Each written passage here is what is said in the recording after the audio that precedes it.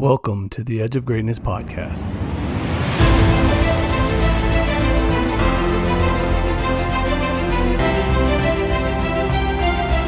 The path to greatness is never linear and requires patience and consistency. Join us on our journey as we peel back the layers of success, searching for that elusive core. Each week we will explore a different component of greatness, utilizing experts who have traveled some part of the path that we are all on. We aim to uncover insights into the areas of leadership, coaching, performance, overcoming failure, the power of habits, and so much more. We are all on the edge of greatness.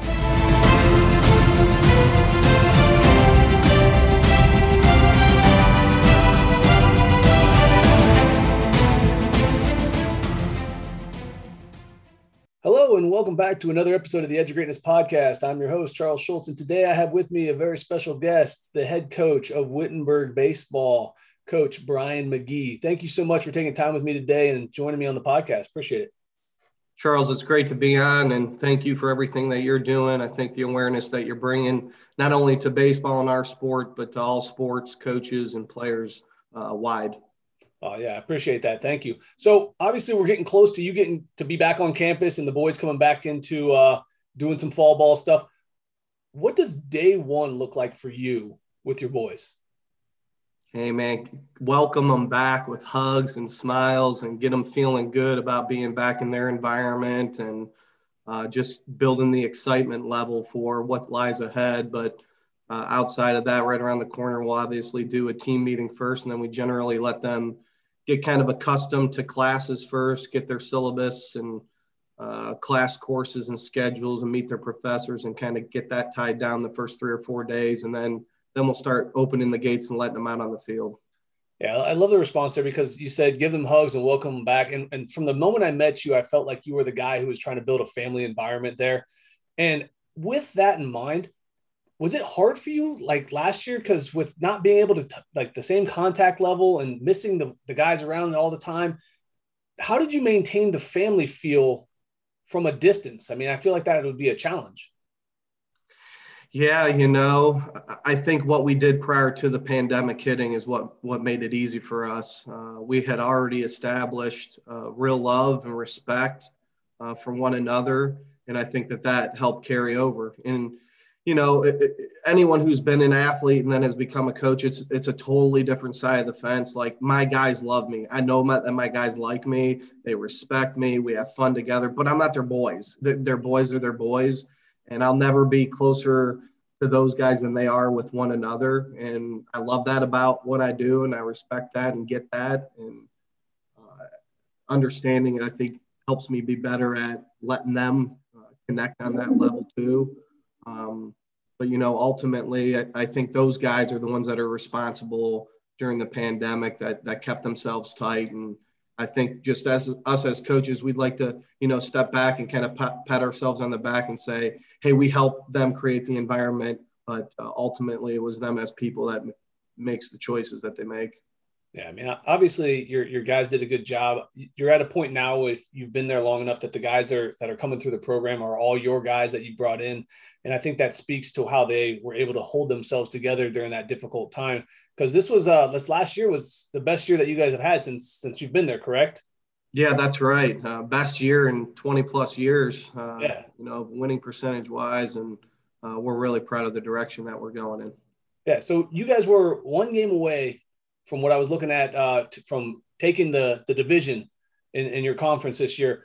What do you have in store kind of going into this year to kind of build off that momentum and then to maybe get over that hump just a little bit? Because you lost a lot of guys from what I saw. It looks like you lost 13 seniors. You had a nice, strong core group there. No. So where do we go from here? How does that look for you? I don't know. I don't know. That's the exciting part, though. We believe in the players we brought into the program, but it is a different look. We'll have lost, 5 to 7 guys out of the everyday lineup that, was part of my first recruiting class and had been on the field since they were freshman year. So the team has a different look, but I'm excited about that because I think we could be even more talented and perform even better than the teams in the past. And, that has a lot to do with the teams in front of us haven't laid the foundation for this, but we had some really good players in the program last year, which made it tough for our young players to play. But given another year, a lot of those guys probably would have played. So I know they're anxious to get on the field, and I'm anxious to see them. I love the honesty, and I'm not sure where we're going to go. We'll have to wait and see, because I think a lot of people go into coaching with this plan of, I'm going to come in and these are the things we're going to do, instead of being receptive to, this is the team I have, so these are the things I have to do. So speaking to that, if someone were to look at your team from the outside, what's one word you'd want them to describe your team as? What's a word that stands out to you that would make you be like, man, that's what I want. That's what my team is. That's what we are.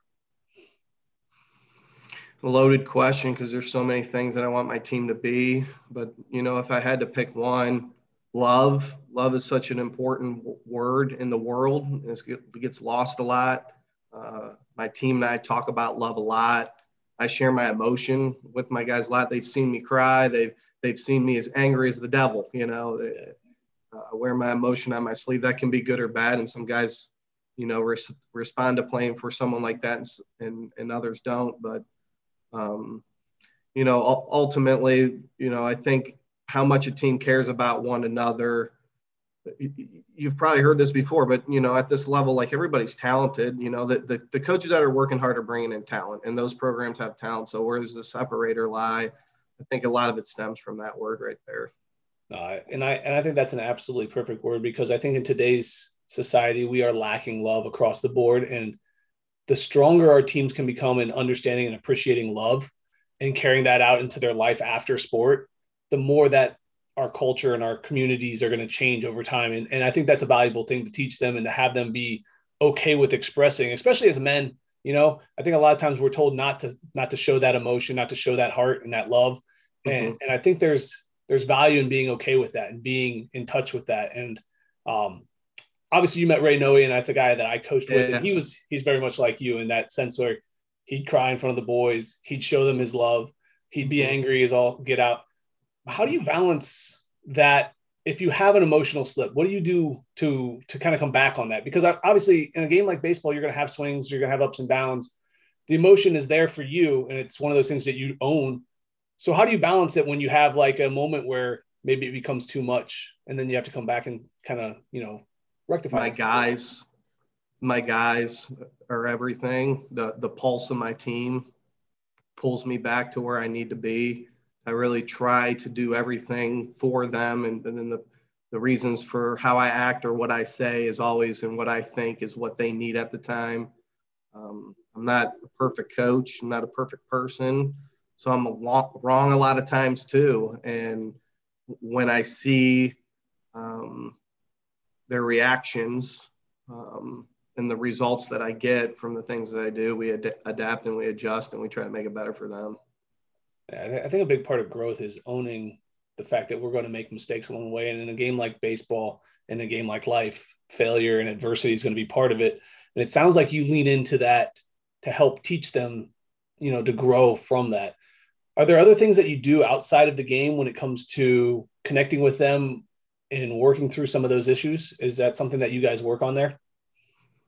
In terms of what? I'm sorry, issues? So like classroom settings, do you do things that are non-baseball related to help grow that culture into those types of things?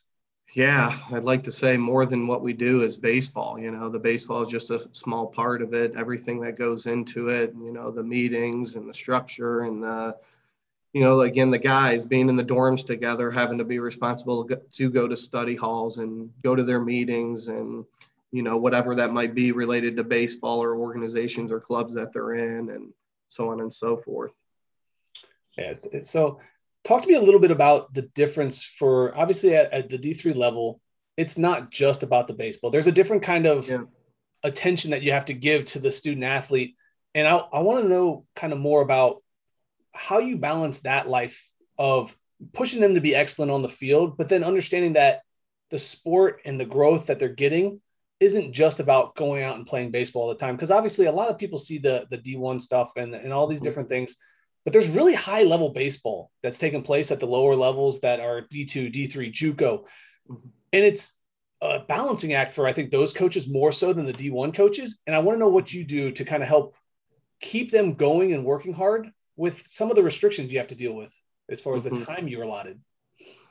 Yeah, I mean, them owning up to the fact that a lot of this is going to be based on their commitment level and their self-discipline, the restrictions that Division III puts on the coaches. You know, we're limited, especially in the first semester. The second semester looks pretty much similar than the other divisions, you know, outside of the amount of games, but in terms of the amount of time that we're together, the amount of days and hours and stuff like that, that's pretty similar outside of travel time, maybe.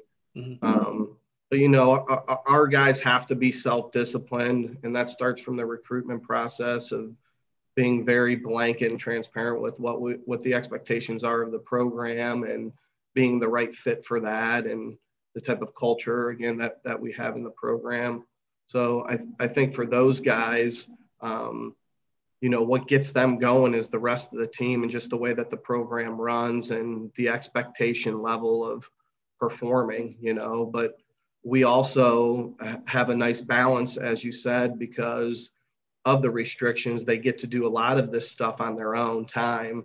So they have the opportunity to have the self-discipline to keep themselves going, but balance that along with their classes and their study and their social life even.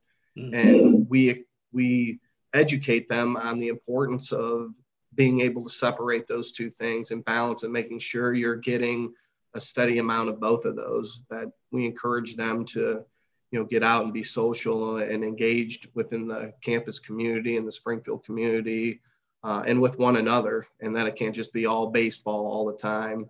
So just kind of expressing to them that, hey, look, we want you to work, but at the same time, like, we want you guys to have fun, because again, it goes back to the love thing, and they need to connect on other levels just than baseball too. Yeah. You mentioned in there making sure that it's a right fit. What does a right fit look like for Wittenberg? I think everybody's different, so it's not a personality trait or anything. I mean, obviously, we want, you know, good kids from good families that have a good head on their shoulders, and they share the same morals and qualities, but personalities.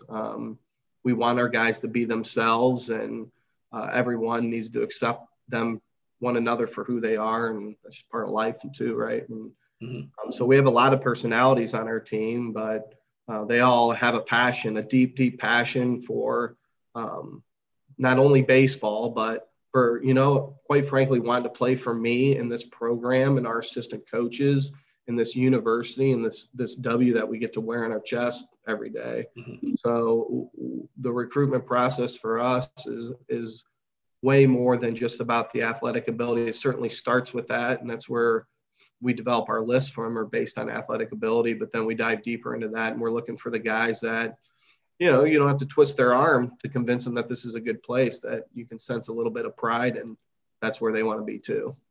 Yeah, I think there's a lot of value in that message right there, because I think a lot of times people, especially young people, are looking for this name, and this name is what they're going to sign to, and it's not the right fit. And they don't take the time necessary to discover who the coaches are you're playing for, who the players on those teams are, what the environment's like in that university or that campus. And they get there and then they're unhappy. And I think that's why we see so many people transfer, is they're looking for that quick, oh yeah, that's who I wanted to play for. That's the school name, I'm in. And then they get there and they're unhappy. So do you there's a very, very low percentage amount of players on our roster who weren't heavily recruited. You know, we don't see you play one time and then we're offering you a spot. We see you play one time, we want to see you play more. We'll see you play a handful of times, and then there's a process that we go through in the communications leading up to your applying, your acceptance, the financial aid packaging. We get to know the parents through all of that time and everything. And there's a lot of detail outside of baseball that we like to go through first to try to find as much information as we can to make sure that they fit in with the other type of players that we have in the program and the other type of families that we have in the program too, quite frankly. Do you feel like that's had success on the players you have coming in, sticking through 4 years of Wittenberg baseball? Our retention's been abnormally good, honestly. But I don't think that that's all on the coaching staff or the program itself. I think it has a lot to do with Wittenberg itself too. Like, professors do a great job. residence advisors do a great job. The administrators, the faculty, the staff, is just in general it's a great place. So even if I have a time where a player might step away from the program, a lot of times they'll stay at Wittenberg. Okay. I love that. And I think that's valuable too, because the longer you can get people to stick around a program, the more they're going to start to carry that culture that you're building forward and to build and give that to the next group that comes through. Because if you have guys who are always just transferring in and they're not buying in, they're not doing Nightmare, the same no stuff. buy-in. Yeah. So I You want got to to take it back. be, Okay. yep, Yeah. go Go ahead. ahead. I'm sorry. No. Yeah. Well, No, please. I was just, I like the subject of buy-in too, or Yeah. whatever. And, I always, how do you get the guys to buy in or whatever, kind of, it's really, there's no answer to it. I No, really I think it's think different for everyone for sure. is right, but like, I just think you have to have leaders, at the top. And if those guys are buying into what you're doing, then usually the rest of the guys will start to fall in suit. And if you have enough consistency in your program, and I'm not even talking wins and losses, I'm talking about how you treat your players, how you run your practices, how study halls are done, all that kind of stuff. You get guys more accustomed to what's going on and they start buying in. So consistency is really important in leadership. For sure. No, absolutely. And the messaging, because kids, they're gonna see through the BS. They're gonna realize if you're saying one thing, doing another, and you're offering one thing and you're doing another, eventually you're gonna see that cripple the organizational structure. And like you said, you're not gonna have leaders at the top who are pushing and pulling the other kids along and making the program as a whole better. And I think that's absolutely true. Kids are smart, and they're not even kids anymore. Really, when they get to us, they're on the verge of adulthood, right? So these guys are smart, and they'll see right through the BS. You're right. Yeah. So I want to take you back to when you first got to Wittenberg. Tell me about what it was that you started with when you wanted to build the culture to be what it is today. Where did you start? What was the ground floor for you? Eat nails. Eat nails. I was a lot different my first year than I am now. But again, it's the pulse of the team. We needed at the time, we just needed a lot of structure and a lot of discipline, accountability. We really just needed to put the program in a direction of things were changing. I think there were a lot of great things that were done here by Jay Lewis, who was a phenomenal player here and then coached here for 20 years and is a friend of mine now, and did a phenomenal job with the talent pieces that were in place and starting to get the guys to get a buy-in and want to go into the right direction. There were some players that had the right idea, but there were just it was almost a divide, right? It was almost a divide, and we just had to get the team to not be divided anymore. It was one way or the other. So there was a lot of pushback from me at the beginning on the guys, high demands, high expectations, low tolerance for, missing classes, being late to practice, not getting their lift in, stuff like that. I was just really tough on them on just to, put a concrete stamp on this is the new now. Mm-hmm. And then as we went, like I said, we developed a good structure, a good platform for the guys to go off of. And we brought in players who wanted to buy in, wanted to be there, wanted to change the program, wanted to elevate reputation of the baseball team. And they were leaders. And over time, they proved themselves to the rest of the team. And then those started following them. Everyone was listening to the coaches and the captains and whatnot, or not even the captains, just the older guys. And then the program just started to run itself. And then I could, loosen up the reins each and every year and let them see a little bit more of the truer side of me, I guess. Not that I hid that from them in the beginning, but I certainly didn't go to bed every night, always with a smile on my face. I guess there were times where it was, a tough day or whatever, but I knew it had to be done. Yeah, it's always tougher in the beginning when you're building, and it's a lot easier if you build that foundation and then let the pieces lead the way after. And I think that's the hardest thing when you're a new coach is, where do I draw the line? How do I balance it? What do I really want to put my stamp on? And it sounds like you picked the right pieces, because now you've got, I think, a fantastic program going. You've got some good leadership pieces happening. Obviously, I'm a little biased. I got a few guys that I've worked with who are with you that I think are just fantastic kids. But one of the things that caught my ear during that statement is you said you've changed over time. And I think that's such a valuable thing for coaches who are listening, as well as players who are listening, to understand that there's going to be an evolution in who you are. Can you speak to a little bit of how and what you've changed over time, and maybe how it's maybe bettered you, and some of the areas that maybe have been difficult for you to change?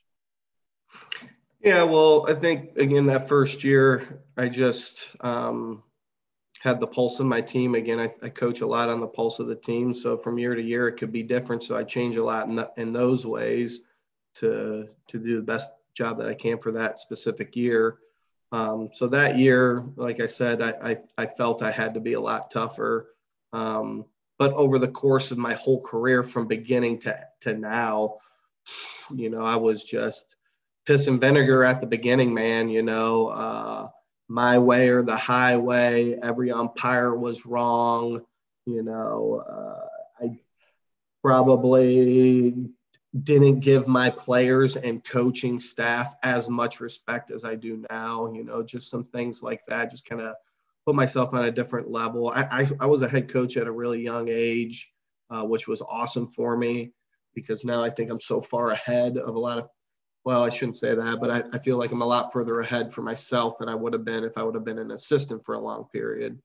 So that's been good. But my patience, the human element of the coaching, I had a tough time at the beginning where I would just think it was a job. That was my job, which it is. It's my job, but there would be separation, there where, I probably agitated the opposing coaches and stuff like that, because I'm ultra competitive and coach with a lot of passion and energy, and nothing's personal to anyone. I never, but I think, like, I noticed over time, like, hey, I could be rubbing some people the wrong way. There is a certain level of professionalism. You need to take a step back and evaluate yourself on that level too. And there's some things I've done, but I'll tell you, Charles, experience is certainly the best recipe for any growth, I think. But I've surrounded myself with some really good people, or they brought me into it. At least I've had some really good athletic directors and some really good mentors who, have coached me along the way as I've coached, and even the assistant coaches, that I have had along with me along the way, great coaches who have been able, and friends who have been able to help point some things out for me too. So just being open to that feedback as well. Yeah, I think that's one of the valuable things about having the right staff and the right people in place, is the people who can come to you and tell you, hey, look, this piece of you needs to change. Because that's a difficult conversation. Nobody likes to have those confrontational moments with people, especially when you care about somebody. How do you balance giving a young man hard feedback? Because I think that's something that I think a lot of coaches struggle with. Yeah, because you love the kid. You want it. Yeah. I don't. I just constant feedback, always honest, open. Let them never have them come in your office. That's my goal, is like to never have them have to come into my office, and because that's never good, man. They come into your office talking about playing time. It's never good. So I try to avoid that as much as I can by letting them know, excuse me, where they stand at all times. And again, sharing with them how I feel about them, not only as a player, but as a person. I think helps them understand it's not a personal thing. Coach wants what's best for me.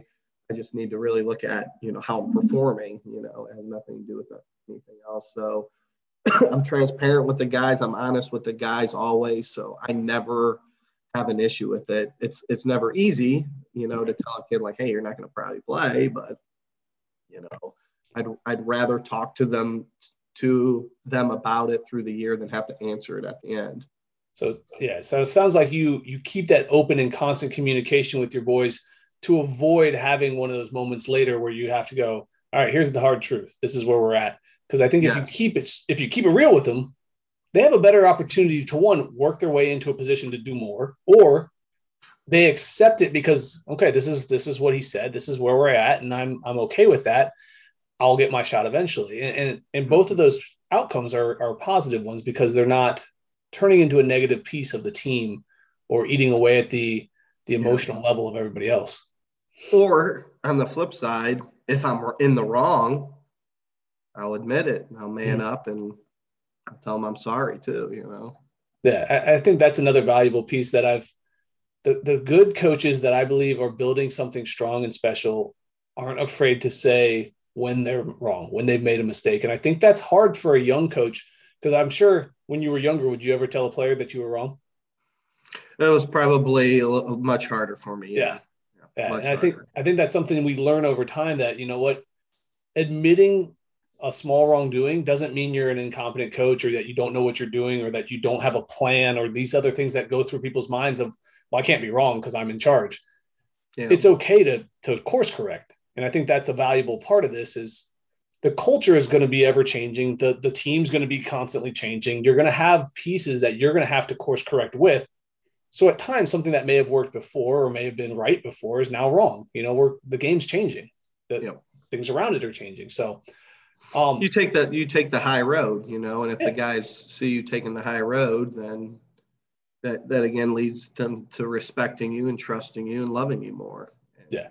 makes those any conversations that come up around it easier. So when you look at the ownership of the team and you're picking people to lead, how do you go about choosing who's in charge of the captains and the leadership? Is that something that you do? Is that something you let the team do? Or how does that navigate for you? I don't know.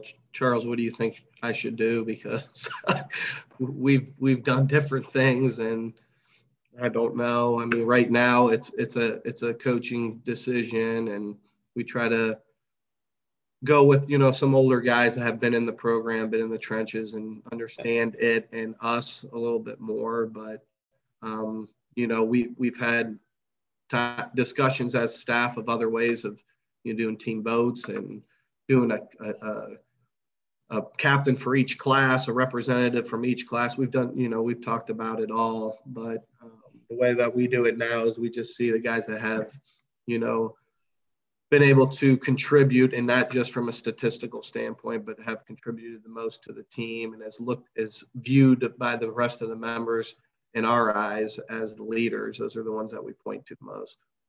Yeah, and I think that's a hard thing. I used to think that the team vote was the way to go, but the more I think about the team vote aspect, is you're getting the popular kid on the team, the kid who either is the best player, which may not be the best leader. He just maybe they have more skill or they're more talented or whatever it may be.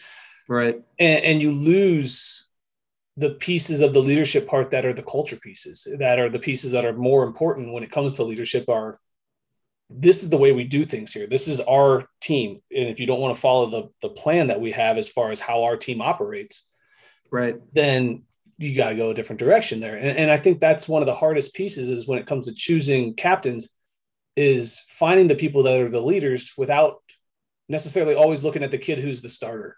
Yeah. And, at one point in my career, it was a couple of years in a row where I didn't even name captains. I was just like, whoever's the leaders will step up anyways. Mm-hmm. And I went with that for a while. And it didn't seem to change as much, you know. It was just, you just saw who were the guys that were going to step up, you know, which were the ones that you kind of thought would anyways. And even now, like, we have captains. Like, I can remember specifically last year, there was a guy that wasn't named a captain, and I thought he did an incredible job of leading the team. And in fact, maybe from a vocal standpoint, better than some of the captains we had on the captain's staff last year. So, you know, I think true leaders will lead, and if they're afraid to lead because there's not a named captain next to their name, then they're not a true leader anyways.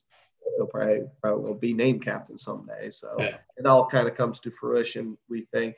And that's kind of how we go because of some things that we've discussed, just like you said. So we don't want it to be a popularity contest. We want it to be, hey, these guys are captains because everybody knows why we named them captains. Yeah. And I like the idea of that the leaders, the true leaders will step up and lead, because I think that's true is, you know, if you're a strong leader, you're a strong personality, you're going to find a way to get your voice heard. Right. And you're going to do what's right. And I think that's a valuable piece to I always hear that, oh, I'm too young to be a leader. Mm-hmm. And I'm sure you've had kids who come in as freshmen who aren't afraid to have their voice heard. Right. I'm sure you've had seniors who have been there for 4 or 5 years that don't like to speak at all. Right. I don't think the age is an important piece of this. I think it's how they view the team that they're on and where their impact is going to be most heard. And I think that's the piece that you're looking for when it comes to leadership. Right. So can you talk to me a little bit about a time where you felt like the culture that you were working with, either currently or somewhere else before this, you felt it starting to slip away, and maybe what you did to course correct during that time? Have you had a moment like that when in your coaching career where you felt like, man, if I don't figure this out, we're going to end up in the absolute wrong direction? Yeah, after every loss. I mean, that does test the culture, doesn't it?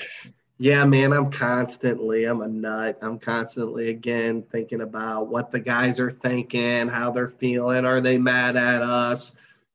Sometimes I'll use my assistant coaches as a way to reach back out to the guys, hey, go play the good cop thing here, or whatever.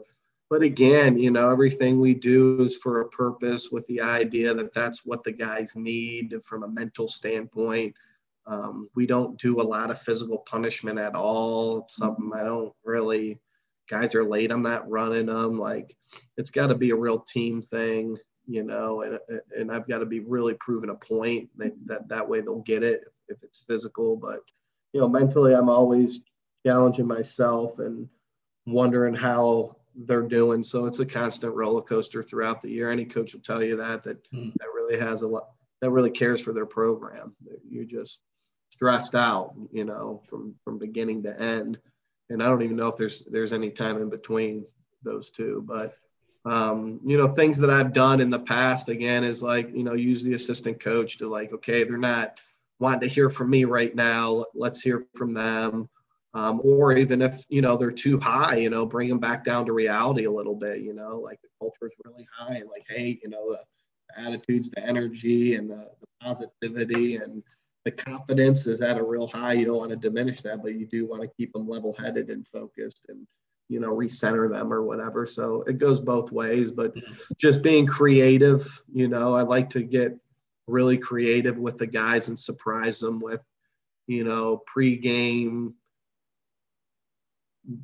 I don't know, concerts, plays, okay, events, just inspirational things that I like to do with them to, calm them down, get them to relax or, pull them out of the gutter too. So yeah.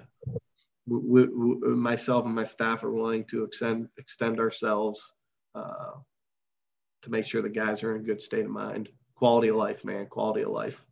Yeah, I love that. I think that's a huge piece of really good programs is that they're looking for ways to connect with their players, not just in the sport, but in different ways and different avenues to keep them in a good space throughout the season, because it's a grind. I mean, I think personally, and again, I know all seasons have their ups and downs and all seasons are long, but from what I've watched and what I've experienced and the people I've talked to, you cram in a baseball season so many games and so much travel and so much time away from school as a college baseball athlete more than any other sport.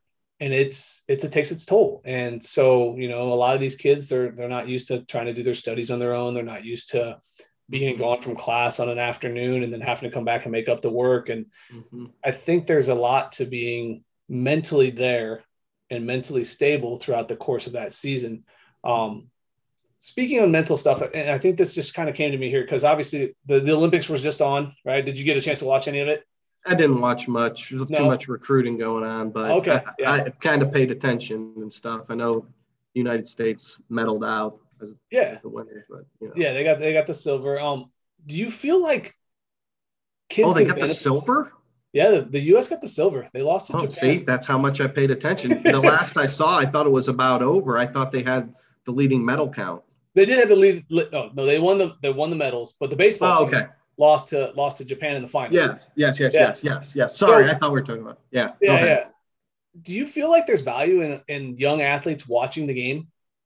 at the high levels to see the College World Series, the Olympics, the professional level. Do you think that they should be tuning in from time to time to learn from that, to grow from that?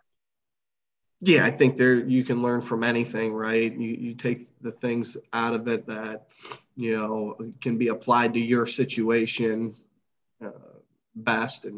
But there's other things like the professional game is so different than the college game, let alone the Division III game. So, Yeah. I don't want my guys playing like the way that the major league game is played right now. Like, I don't believe in hitting the ball in the air. I don't believe in a strikeout's okay if you can hit the ball out of the park too. Like I don't believe in those things for our level. Like, if they're at that level, then maybe their ability suits that style of play more. But yeah, I think there's certainly a lot of things that they can take out of watching and learning, and they should be trying to do that with anything, whether it's baseball or not. I love that you brought up the strikeouts, because I actually just had a conversation about this, and I said, where have we gone wrong in the pro game that we are okay with the fact that there's 280 something strikeouts and we're halfway through the season? Yeah. And there were players who had that in their careers Mm-hmm. in the past. Like, where are the guys who are just good at getting on base, so the guys who can hit the home runs can drive in some more?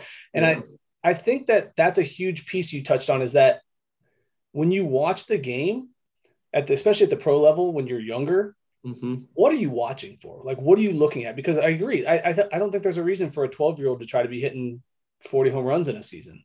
Hit line drives. And if you hit a home run, great. That's awesome.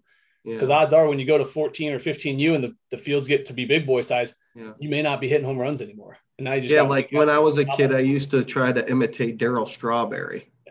First of all, I'm 5'8".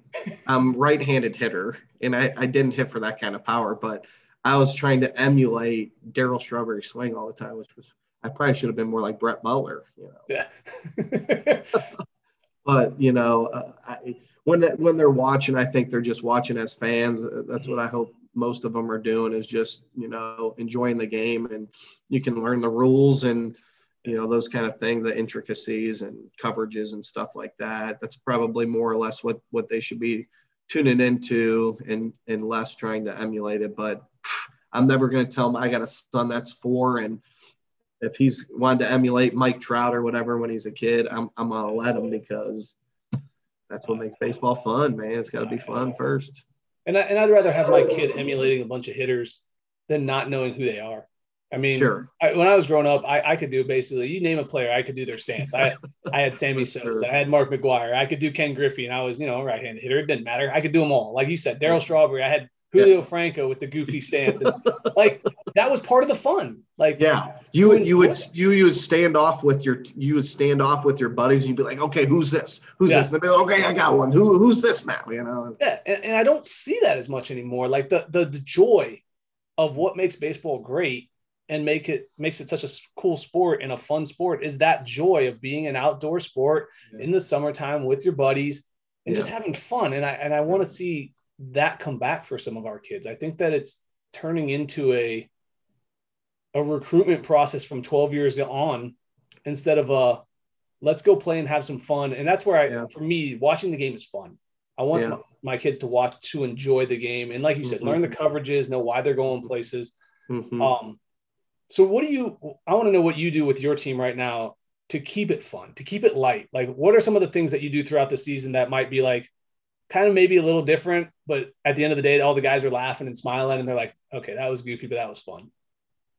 We do like little generic contests and stuff like that every once in a while at the end of the game. Sometimes we call them like tiger tests, or we'll do something off the cusp. Like last year, I remember we broke the team into groups, and inside the steamer, we got that awesome facility in there, 100-yard turf, and these nets dropped down. They got the field goals on them, so everybody was kicking field goals, and we were having like a field goal contest and stuff like that.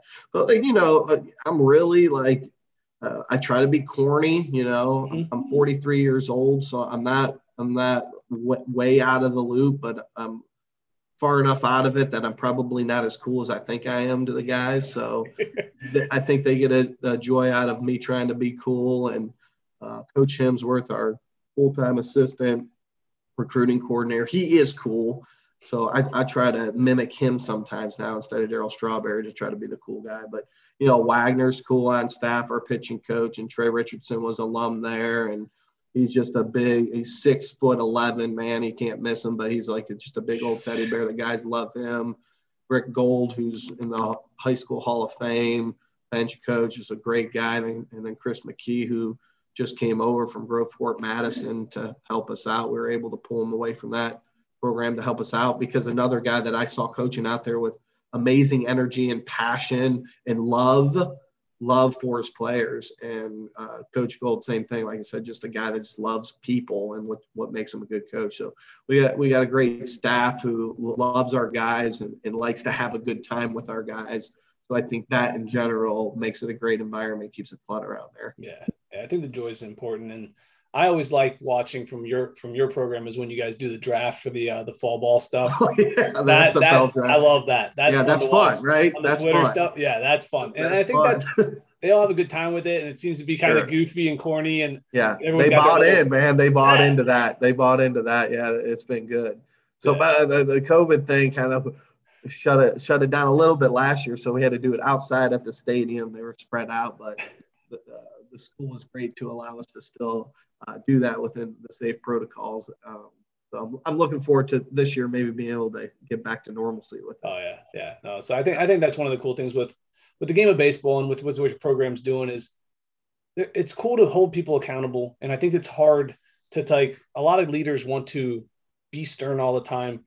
And I love the fact that you're open to the goofiness, you're open to the corniness. You want it to be fun while there's accountability. And I think that's the huge piece from what I'm getting from you is that when you love your guys and when you push them hard, they know why, but then you can come back and be like, look, all right, we're gonna have some fun today and bring them back down to earth. And I think that's the whole point of all this is how do we continue to move them forward as people while they learn to be competitive in an environment that they love.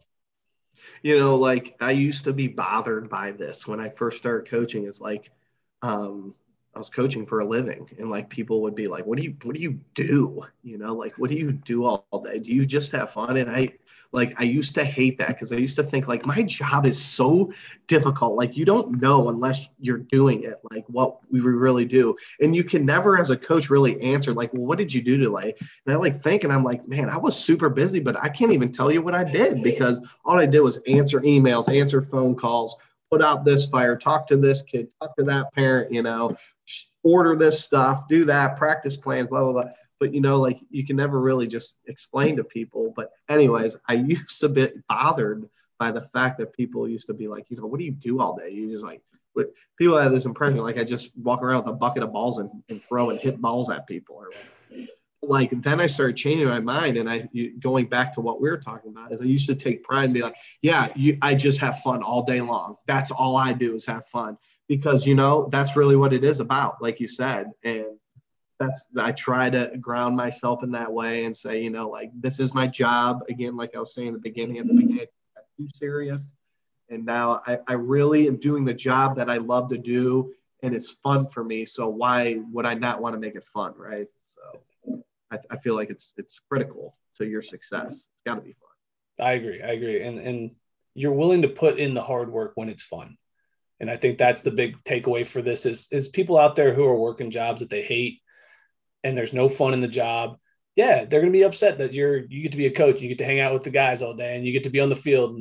Bingo. You're right about that. And that's the truth of it is, if you're not happy doing what you're doing, find something that you're passionate about, make it fun, but put in the work. I mean, and that's the key. Can you put in the work and make it fun?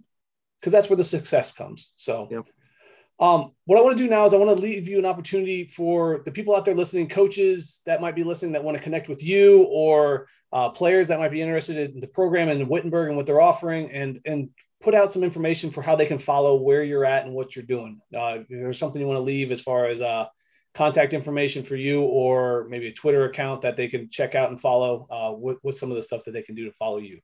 Sure. At Witt Baseball, which is WITT Baseball, is the team account. I help out with that account quite a bit. I have my own personal account, Coach McGee 11. But the Witt Baseball account's the one you would want to follow. That gives you everything with what we're doing, which obviously comes from this coaching staff too, and the direction we're putting the guys in, but also gives you, a real sense of, how those things are going within the team, and gives you some live looks at the players themselves and the program itself. So I'd recommend that Twitter account. If you want to get a hold of me personally, I would say email, probably the easiest way to do it. So I have some time to get back to you and get some answers together. But that's my last name and first initial, my first name. So it's McGee@Wittenberg.edu. And that's all E's in Wittenberg. People love to put a U in there at the end, but it's WITTENBERG.edu. Yeah. All right. And I'll make sure I put that in the show notes so that they can have access to it and find that information. But thank you so much for taking time with me today. It's been a real pleasure talking to you. And I hope that I get to see some fun stuff out of your team this year with the black and white, and then get to see you compete again, go after that title, because I think you guys are right there. So let's bring it home this time. All right. Thanks. We're going to just keep working really hard, and just like to take a moment to thank Wittenberg University for giving me the opportunity to coach there. Love that university, love Springfield. Brian Agler, our athletic director, is a tremendous leader and is doing amazing things for the university over there. Associate AD Brett Billhart, who played college baseball at Otterbein himself. Being a baseball guy, it's great to work with him too, but he's been kind of the rock as things have been changing over the last couple of years. Those two guys are great administrators to be a part of, but to the faculty and staff too. Let's have a great year together. And guys, let's win it. That's right. As always, guys, keep reaching for the stars, fall flat on your face, but remember, whenever we fall, always get up. Thank you for joining us today on the Edge of Greatness podcast. We hope you enjoyed today's episode, and join us again next time as we continue to dig deeper into the key components of greatness. The path to greatness is never linear, so remember to keep pursuing greatness no matter what. Keep stretching your abilities, reach for the stars, and fall flat on your face. But no matter what happens, remember, whenever we fall, always get up. Until next time, I'm Charles Schultz, and this was the Edge of Greatness podcast.